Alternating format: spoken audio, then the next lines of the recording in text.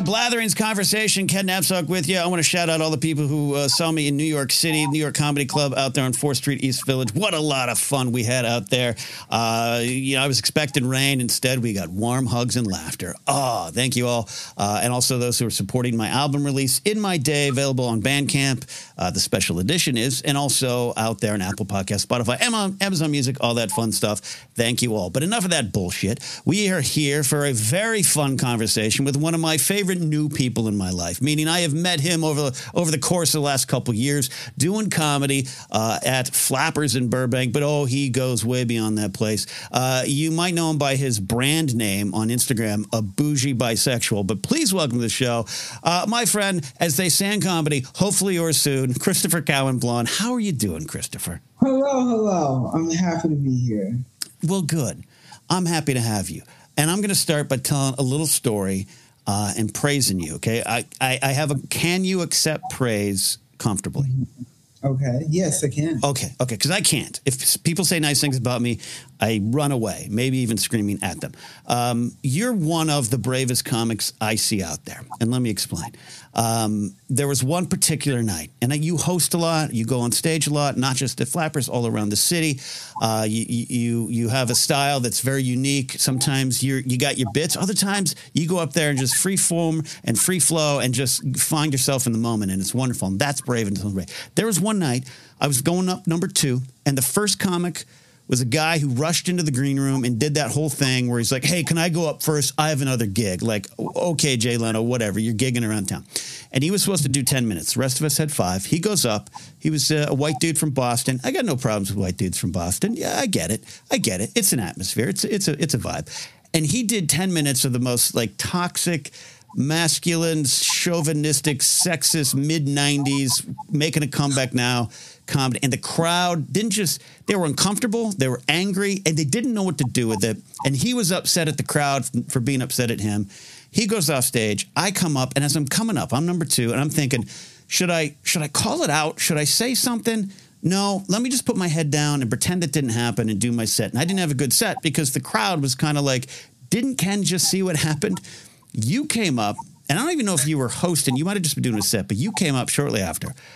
And the comic had left the building because he had other gigs. And you politely, professionally, you didn't rip into him personally. You ripped into the moment, and you won that crowd over in a way. And I was sitting in the back having some shrimp scampi or whatever they served there at Flappers, thinking, this guy, Christopher, has an iron will on stage that I wish I had. That's why I consider you one of the bravest comics I know. Oh, thank you.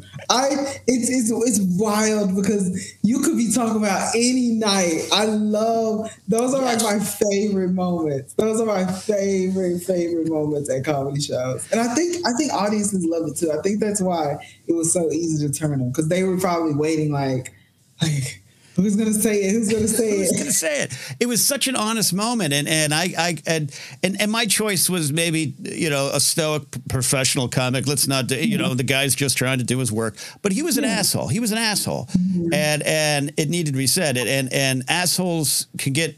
They can have big podcasts and they can have big numbers, but they're still assholes. And the crowd knows it when it goes wrong. Anyways, that was I'd known you before, but that was my true introduction to you. I was like, I love this guy. I love that. That's what's so crazy. I want that to be how I get introduced to the world. Like I want people. I don't want. I mean, it would be cool if like later on they find out, oh, he's a really good comedian, actor, writer, but I want them to hear about me. Like, you hear about this guy? He calls himself a bougie bisexual, and he goes up and rips into the president. Like, I don't know, like whatever's happening in the moment. I would love to be the one that calls it. Hey, it's there. You are honest to yourself. You're honest to your audience, and that fuels a lot of what I know of you already. Where are you right now as a comic, as a citizen of LA? You're Tennessee-based before? Yes, Memphis, Tennessee. Memphis. Yes, yes, absolutely. When did you come out to pursue this dream? So I came out to Los Angeles in the middle of the pandemic. Now, keep in mind, I'm coming from the South. So the pandemic is ended. So the day it started, it ended. It was done. The bars were back open and people were back drunk in the street like nothing had ever happened. Their brains are dripping out of their eyes and they're like, it's just the flu. Dripping. Half of their family's dead. They're just in the street like, I don't know. Was that rain? I don't know. And mind you, I'm coming from the most southern. Well, actually, no. I think they're number 2 to another state. But I'm coming from the most wild of the wild, wild west. I'm coming from Houston, Texas. I'm coming from Texas. I went to college. Okay. I went to college in Houston. I went there straight from Memphis. So that's where I was coming from when I got to Houston. Gotcha. Wow. So you hit here. What? This show, I often interview comics because I've been around them for 20 plus years now, and they're fascinating and broken people all at the same time. What drove? You're also a writer and an actor as well, and I don't say that lightly. That those are valuable, hard pursuits as well. But comedy is a particular brand of broken. What made you turn your eyes to that? So my relationship with the arts is that I discovered it in high school in theater. And I've always been like, I think that this is, I can only speak from like living life in the Black community. Being funny is a high value currency. You can do a lot with a good yo mama joke in the Black community. You can go so far with some good jokey jokes. So I've always been funny, but I never, like being a comedian didn't really, I wish, then again, I guess you shouldn't because it changes who you are. But I wonder what it would have been like if as a child, I would have been staying up watching stand-up comedians and stuff like that. The only comic that I always enjoyed and always had my ear and eye out for was Chris Rock. Like Chris Rock is my comedian idol. But being a comedian was never my thing. And in high school, I fell in love with acting, and I told my theater teacher that I wanted to go to New York and be an actor. And he said that if you go to New York, you're going to be broke and homeless. You should go to law school. I see that for you. And that's what happened. I went to study pre-law. Okay. And one day I was so when you're getting ready to go to law school, you usually there's 2 major waiting periods on the journey to become an attorney. There's the journey when you're studying for the LSAT to get the score to try to apply to your ideal law school. And then it's after law school when you're applying for the bar or you're studying to take the bar. And I was a senior in school. So I'm like headed towards the end. Yeah. And I was a part of this. So there's a conglomerate grocery called HEB.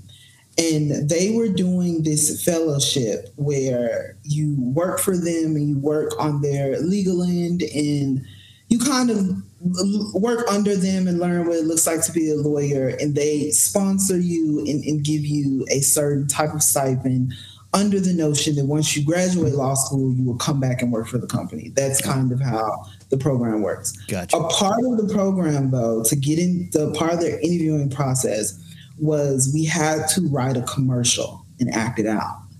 And it couldn't be like we're like in the room. So it couldn't be like a big production. It had to be, you write it out monologue style. So you basically write out this thing and you sell them a product. And everybody was like, what? Mind you, these are laws. So just to know, attorneys, as boring as bread, like sourdough bread lawyers are. And everybody's just like, I don't know, is it? And I'm like, got in the bag. Bag it up, kids. I got this one. So I go do it and I light up that room. I go somewhere else. And it was the loudest. It was like and I call it just the universe. I'm a Christian, so I believe in like those type of rules, spirits and stuff. And something in me was like, you need to pursue that. Yeah. Like something in me just told me that's what you're supposed to be doing. Yeah. So I still didn't think of comedy. I knew that I had just, I essentially performed a set. Performed a set in front of them. And then I found an open mic night. I went up. I wrote one joke. I wrote one joke and just assumed the rest would come to me. Wow. I wrote one joke. Brave. Maybe slightly naive, but brave. I wrote one and I've like tweaked it, but the joke was essentially, because I think I used to tell it all the time. I've changed it, but I think the joke was, I go to Target all the time, and those workers know I have no life and no friends. At least they don't know I'm stealing. Like, that was the joke. Like, that was the joke. And then after that, I got a big laugh. And then after that, like, we were just kind of just like sit, and I was just like, and I remember leaving because I had got that big laugh and then started talking, and just it was awful. Yeah. And I remember going to my car and feeling these two strong emotions. I felt super sad and embarrassed I had just did so bad, but I also felt this sense of sadness because I was like, that's what I'm supposed to be doing. So then I got into improv to try to beat stage fright. It didn't. It doesn't. But from that point on, I just started learning how to write proper material, and then I, ventured off. I knew just from just research and meeting people. One of my old improv teachers, he has said to me that a lot of people come and go. A lot of people go out to Los Angeles and New York. And I remember asking him, like, is this, because at this point, this is a turning stone where I have to make the decision. Either I'm going to pursue this thing or I'm going to go to law school. Right. And every single person in my life was saying the same thing. Oh, go to law school, become an attorney, and then do it after. And I just instinctively knew that was just the wrong path to take. And but it kind of got down to the wire where I needed to make some type of decision on what I was going to do in my life. Yeah. And that's how I made the decision to come to Los Angeles. This keeps in line with everything I've thought about you. Absolutely brave and honest to yourself, and I think we all have those kind of moments. I've had them too. The promotion opportunity at the day job pops up just as you have to make a choice for your career, and I've chosen the career, almost every time. It took me a while. That's what you talk about, this eureka moment of learning, and I love how you described it. Sadness and embarrassment from maybe that was a bad 7 minutes of an 8-minute set, but that minute making you sad in a happy way. It's fascinating. Yeah. That was the hammer to the head you needed. Yeah. It's I feel like it's kind of that kind of that tick that I think all comedians have, because I truly think that there's something off with comedians that we need. We need laughter. Yeah. And I think that the more damage, the bigger the star. Like, if you look at all of like the stars out there, yeah. Like, have you been watching the Vice Dark Side of Comedy? I haven't picked. I worked in pro wrestling for a long time, and so I haven't even gone to their Dark Side of the Ring one because it's too real. So yes, I'm going to get to the comedy one. Yeah. Yeah, but it's kind of like the a bit of the same sword in a way. Yeah. Like, I was watching the episode on Chris Farley, and they talked a lot about how what really fueled his addiction was his bad relationship with his body image issues. Yeah, yeah. But at the same token, they had like writers of people who had worked with him, and they will write in the script, "Fatty falls down." Yeah. And get huge laughs. And he had this confliction of, I have to do this thing, but it's like hurting me. Yeah. And I think that as comedians, we kind of have these conflicting things that we still feel like energized to pursue. Yeah, it's part of what we're exploring up there, and that's why I nothing against class clowns, even if you talk about your currency being humor coming up. I don't necessarily consider it just simply a class clown, but class clowns to me always have the vibe of they make a joke, everyone laughs, they move on. It's Seinfeld that said, I would make a joke, kids would laugh, and 7 months later, I'd be asking myself, how did that work? How can I make it better? And how can I get that feeling again? So we're all working through stuff. And I'm not going to assume you're working through a ton of stuff on stage. Sometimes you're just damn funny. But even your branding, I want to talk about your branding, your Instagram channel, which is just wonderful. I want people to follow you, A Bougie Bisexual. I've watched you kind of develop that a little bit over the last year or so, unless I'm incorrect in that. You've had it longer but it just seems like it's a part of you. It is the biggest part of you, and you're owning it and coming to that realization on stage a little bit, right? Or am I off a little bit? No, you're absolutely correct. I think for a while, I knew that like from the beginning, I also had that thing, this Seinfeld. I think I articulated it. Well, at least I didn't have the language to articulate it, where I wanted to say something funny, but wanted to mean something to the audience, but also to me.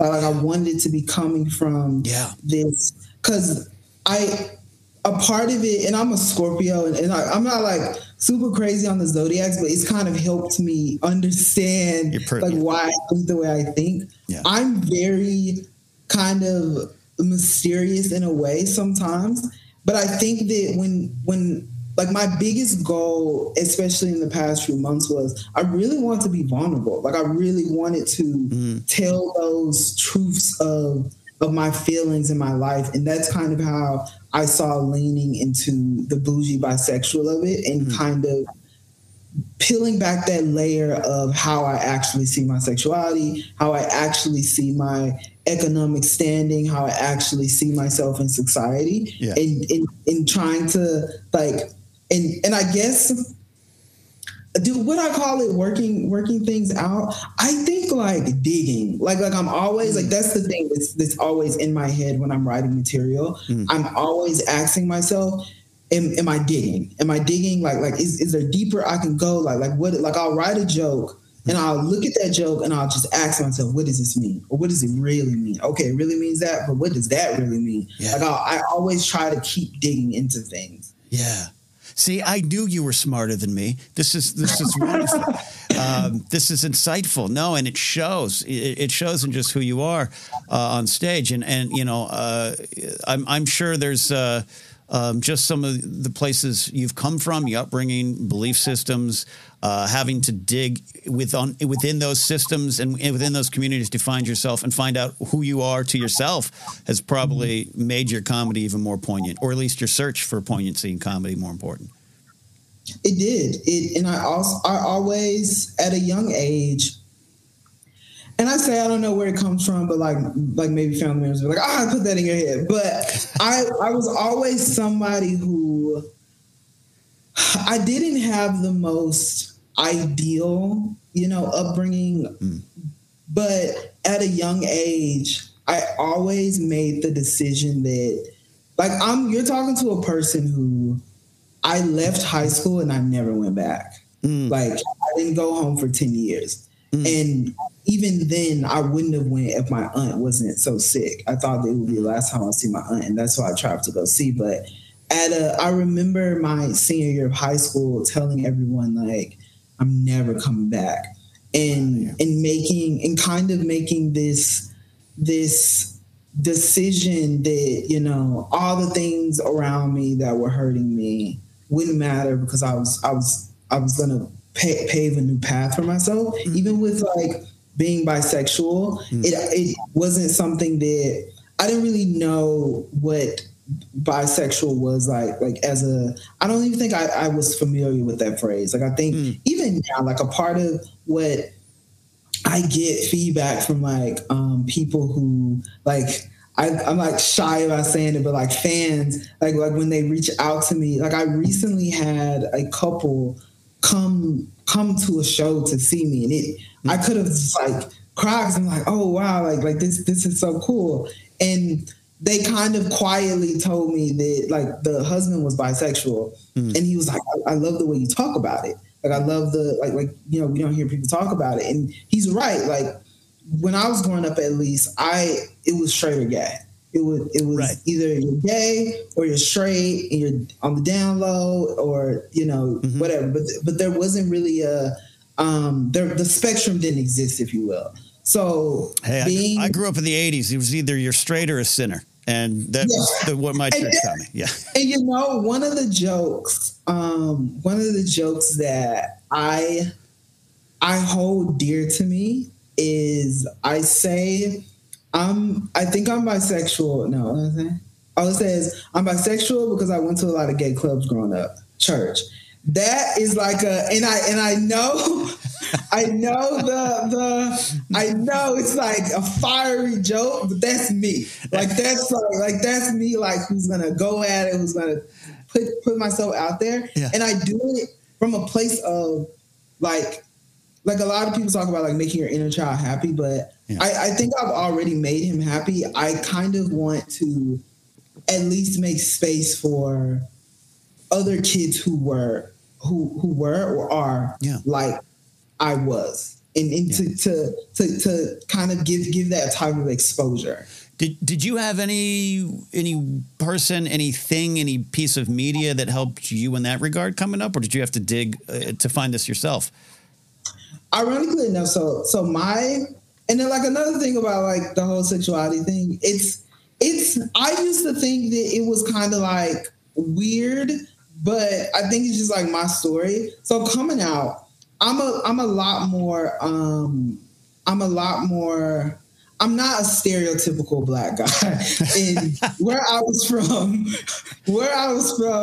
I can genuinely say I was around a lot of stereotypical black people. Like a lot of the kids were like thugged out athletes or like rappers or like tough guys, especially like the boys in my family. And I was never really like that. I was always very heavily attracted to girls. Okay. And I remember being I remember my and it worked for a while.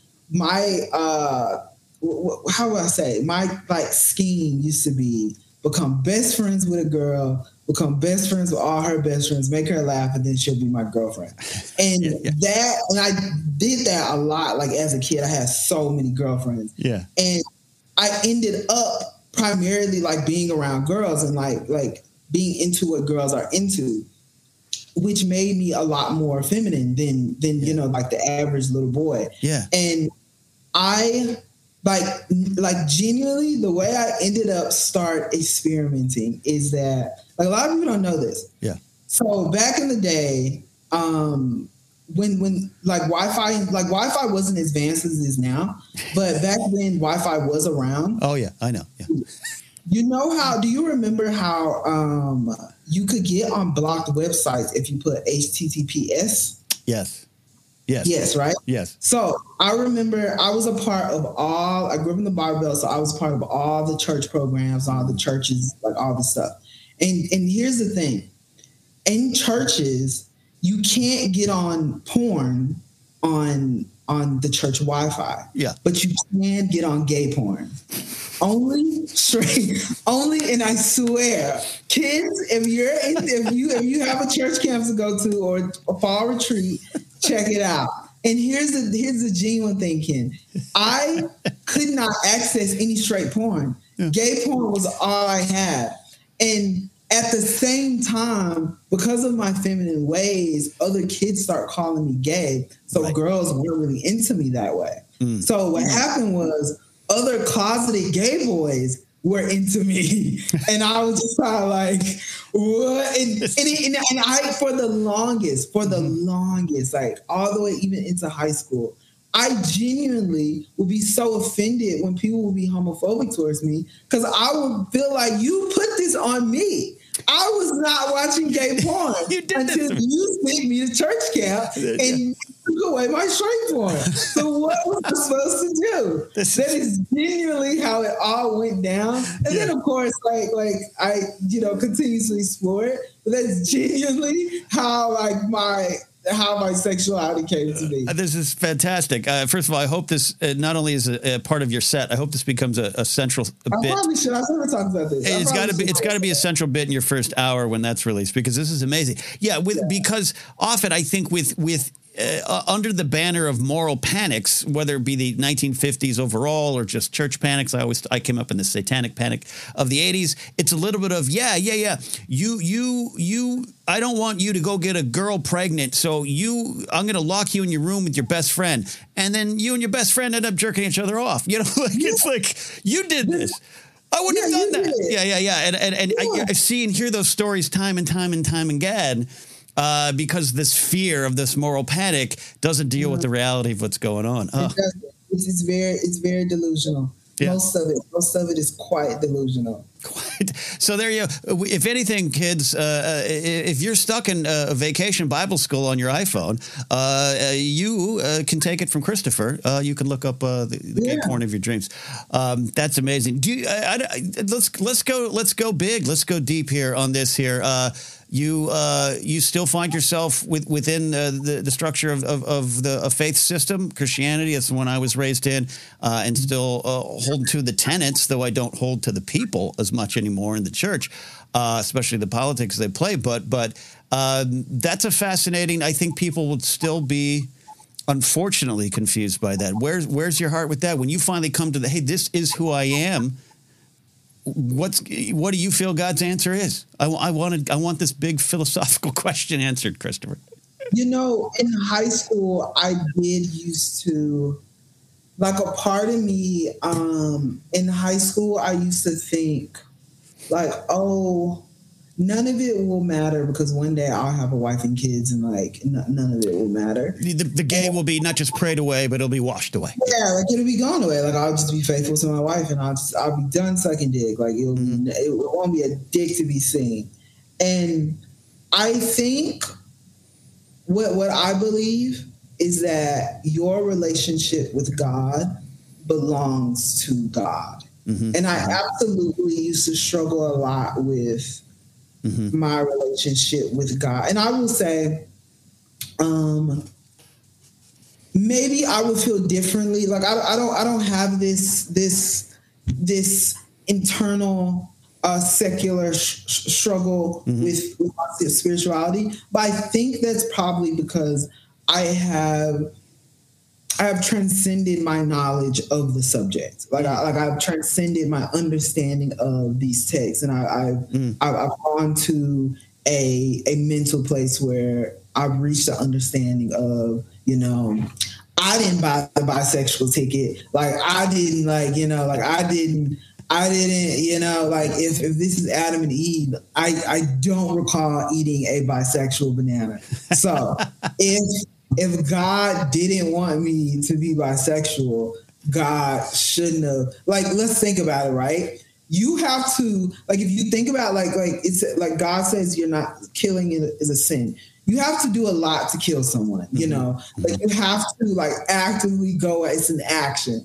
Being a sexuality isn't an action. It's a being. Yes. So yeah. I don't my relationship with my religion isn't as skewed. However, I think that when you get to a certain space in life, your lifestyle reflects that as well. Because for what it's worth, I'm a guy in his early 20s living in a metropolitan city.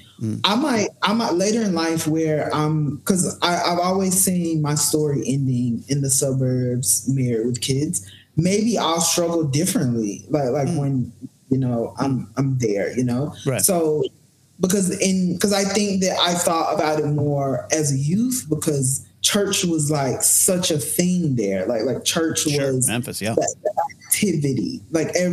Even when I came out here, I was kind of surprised that things are open Sunday morning. Things aren't just open.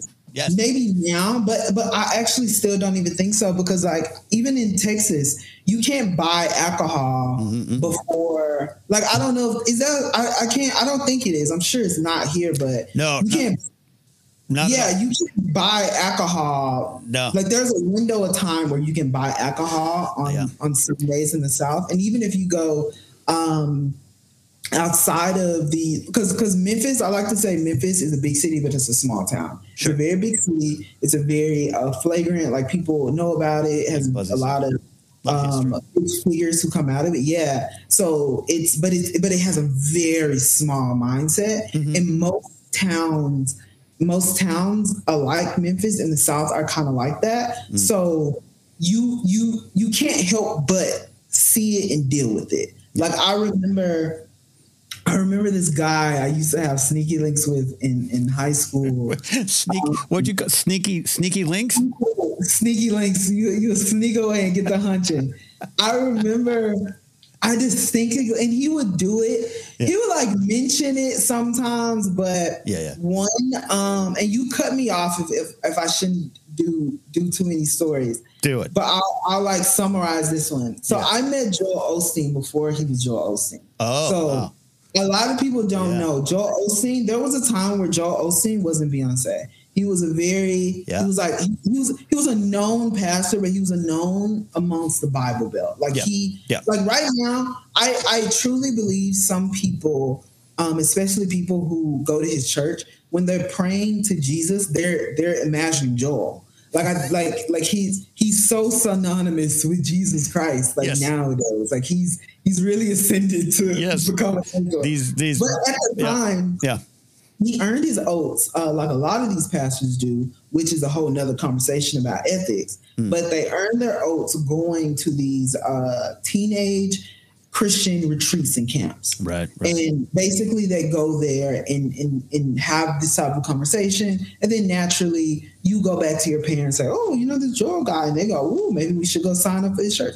At the time, I remember I was having this hookup with one of the kids, because I do joke about this in my set. It is so ironic how parents in the South send their gay kids to church camp, never realizing what happens when all the gay kids are together at the church camp. So I think they just roast marshmallows. They pray to Jesus, and it's all great. So I interrupted this kid praying his gay away and got the gay in with him, and we later on that night, Joel did a guest sermon. Yeah, and he shows up, and this is when Katy Perry was first getting famous. Right, and remember that she had come from the church. She had come from the church, and this is what I'm getting at. So Katy, a lot of people don't know. I think people hear about it now, but for a long time, she really put a lot of money into hiding this. Yeah. Katy Perry was actually pretty big in the Christian world. Mm-hmm. She was a Christian singer. She was like in one of those kooky bands. Mm-hmm. And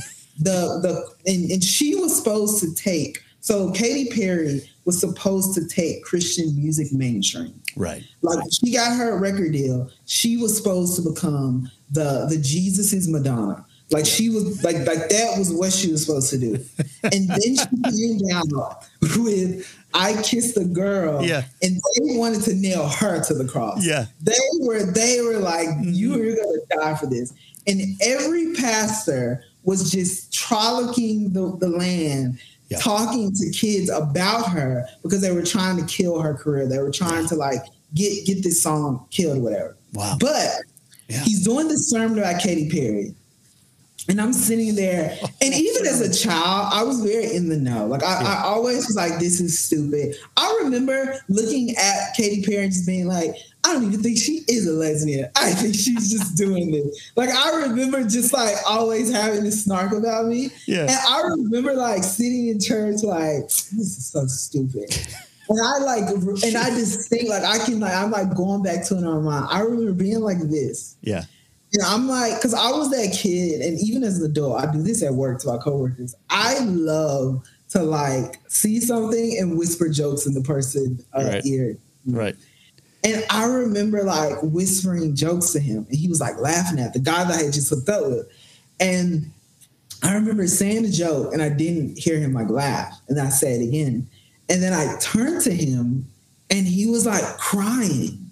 And I was like, And me, my little evil Scorpio gay brain was like, ew, he's crying. I want to hook up after this. What is he doing? This is turning me off. I can't hook up with an emotional I'm literally mush. thinking this in the middle of, it's like, it's crazy. I'm like thinking this in the middle of the service.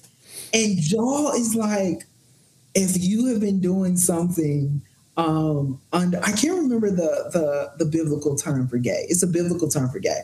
But he was like, stand up and come and repent. And I remember being like, nice try. And the guy just ascends as if God has lifted him up. He walks up and points me out. No. And I'm just like, what? Because like literally I'm watching him walk up to there and I'm like, this is so stupid. Because in kids, because I've done it before. Sometimes in the heat of the moment, like I don't know if you've seen like those pictures on YouTube where a woman catches the Holy Ghost and she is like yelling and screaming and stuff. Yeah. Sometimes like they're all fake, but sometimes you get caught up in it and you're like, whoa, and you just like the excitement. And that's what I thought was happening with him. And I'm like, oh, like good for you, have your moment. And he like points me out.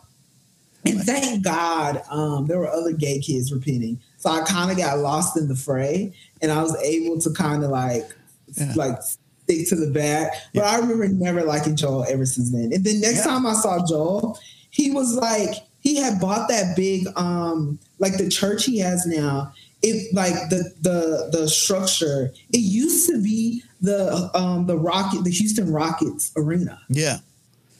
Yeah. And I remember being like, this is that freak that tried to out me. It was so crazy. A tax-free organization that he is in, I'm sure. Yeah, no, I mean, that's why I love the Righteous Gemstones. It's based in a lot of truth. So this kid, he actually wheeled around and like pointed and said, this one too? Like he went up and he was like, me and him. And he pointed like right at me, but because there was like a line of kids, it was like a moment where, because it happens in every church, and in adult churches they do it because this is the time where the pastors make their money. Yes. Pastors, like every church knows, they make the most money when they can get the most people to stand up and be saved and catch the Holy Ghost. Mm-hmm. Some churches are even known to have fake people go up and get saved just to get the morale going and inspire others. It works. When I was in radio, we used to fake concert winners so more people would call in. It's a proven science. It works. It works. You gotta get those claps. This is fascinating. And I went through two phases of it where early 80s, even though they were the biggest band in the world, but they were known differently. U2 had come from, quote, a Christian background, which when you look at it, there was some truth to that, some not, just from the Irish Catholic upbringing. And people in my church were told, we were told, you can't listen to U2, they've backslidden. But then later, it was Amy Grant. When Amy Grant, she was the late 80s, mid to late 80s, singing El Shaddai. She was the golden girl of church music, of Christian pop. And when she went secular, my God, it was the pitchforks came out, and it was like you needed to burn your Amy Grant CDs. So that's fast. I didn't live through the Katy Perry one, other than I just saw when she was kissing girls on MTV. Yeah. That's fascinating stuff that you're telling me, and how you've emerged from that. And seems as though, again, I never want to put words in any guest's mouth, but you've pushed past the people speaking for God and have spoken to God, it seems, to get some clarity on who you are and where you are, and find some acceptance. I no longer owe it.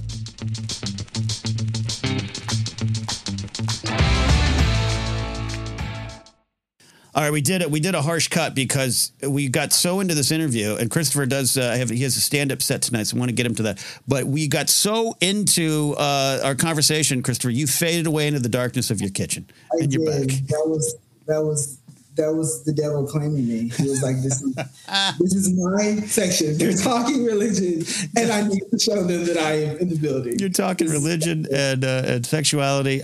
In the time we have remaining here, this is fascinating. I want to hear more of this, and we're gonna next time we're around each other, we're gonna pull up to a bar, and whether you drink or not, we're gonna talk about all of this. This is fascinating.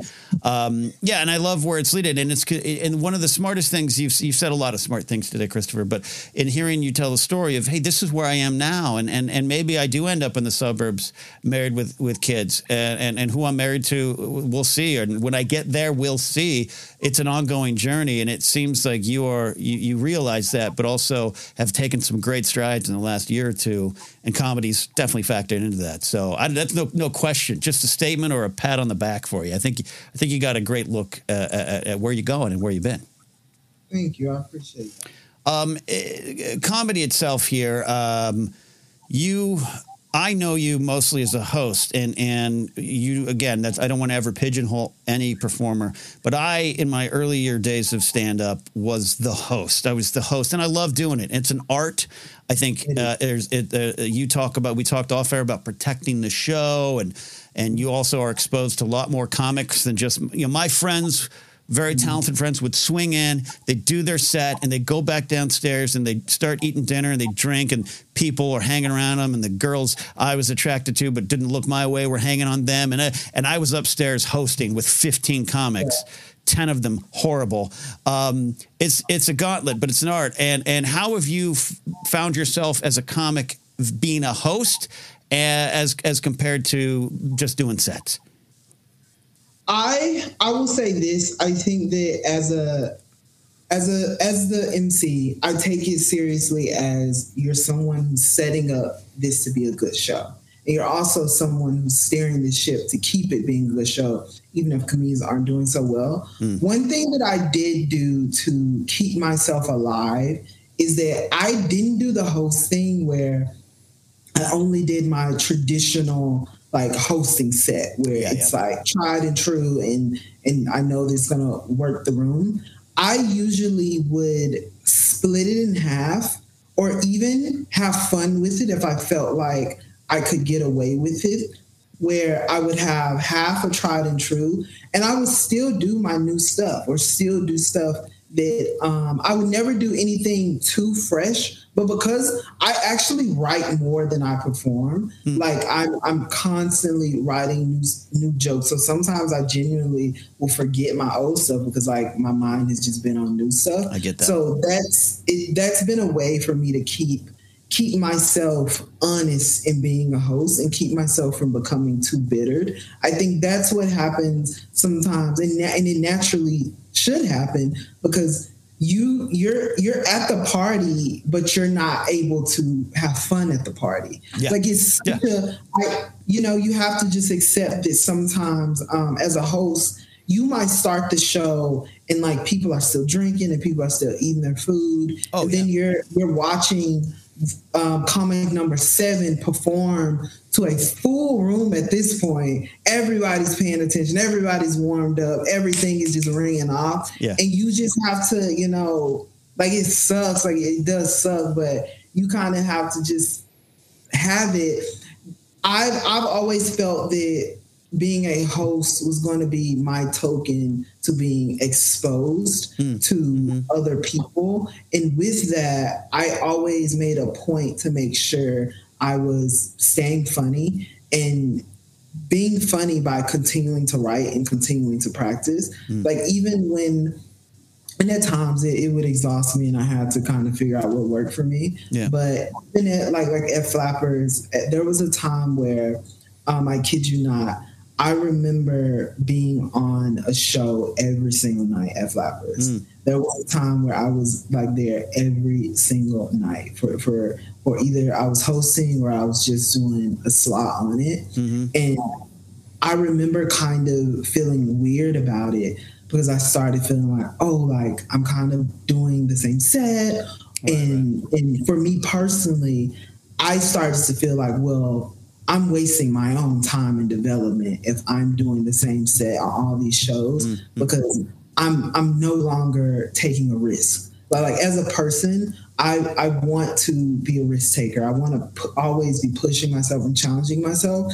And if I'm not stepping away from my usual set to give myself the opportunity to maybe fall on my face and not do so well, or learn like, oh, the audience doesn't like that, or oh, like this punchline you thought was gonna work doesn't really work that well. If I'm not giving my opportunity to fail in that way, then I'm not truly growing as a comedian.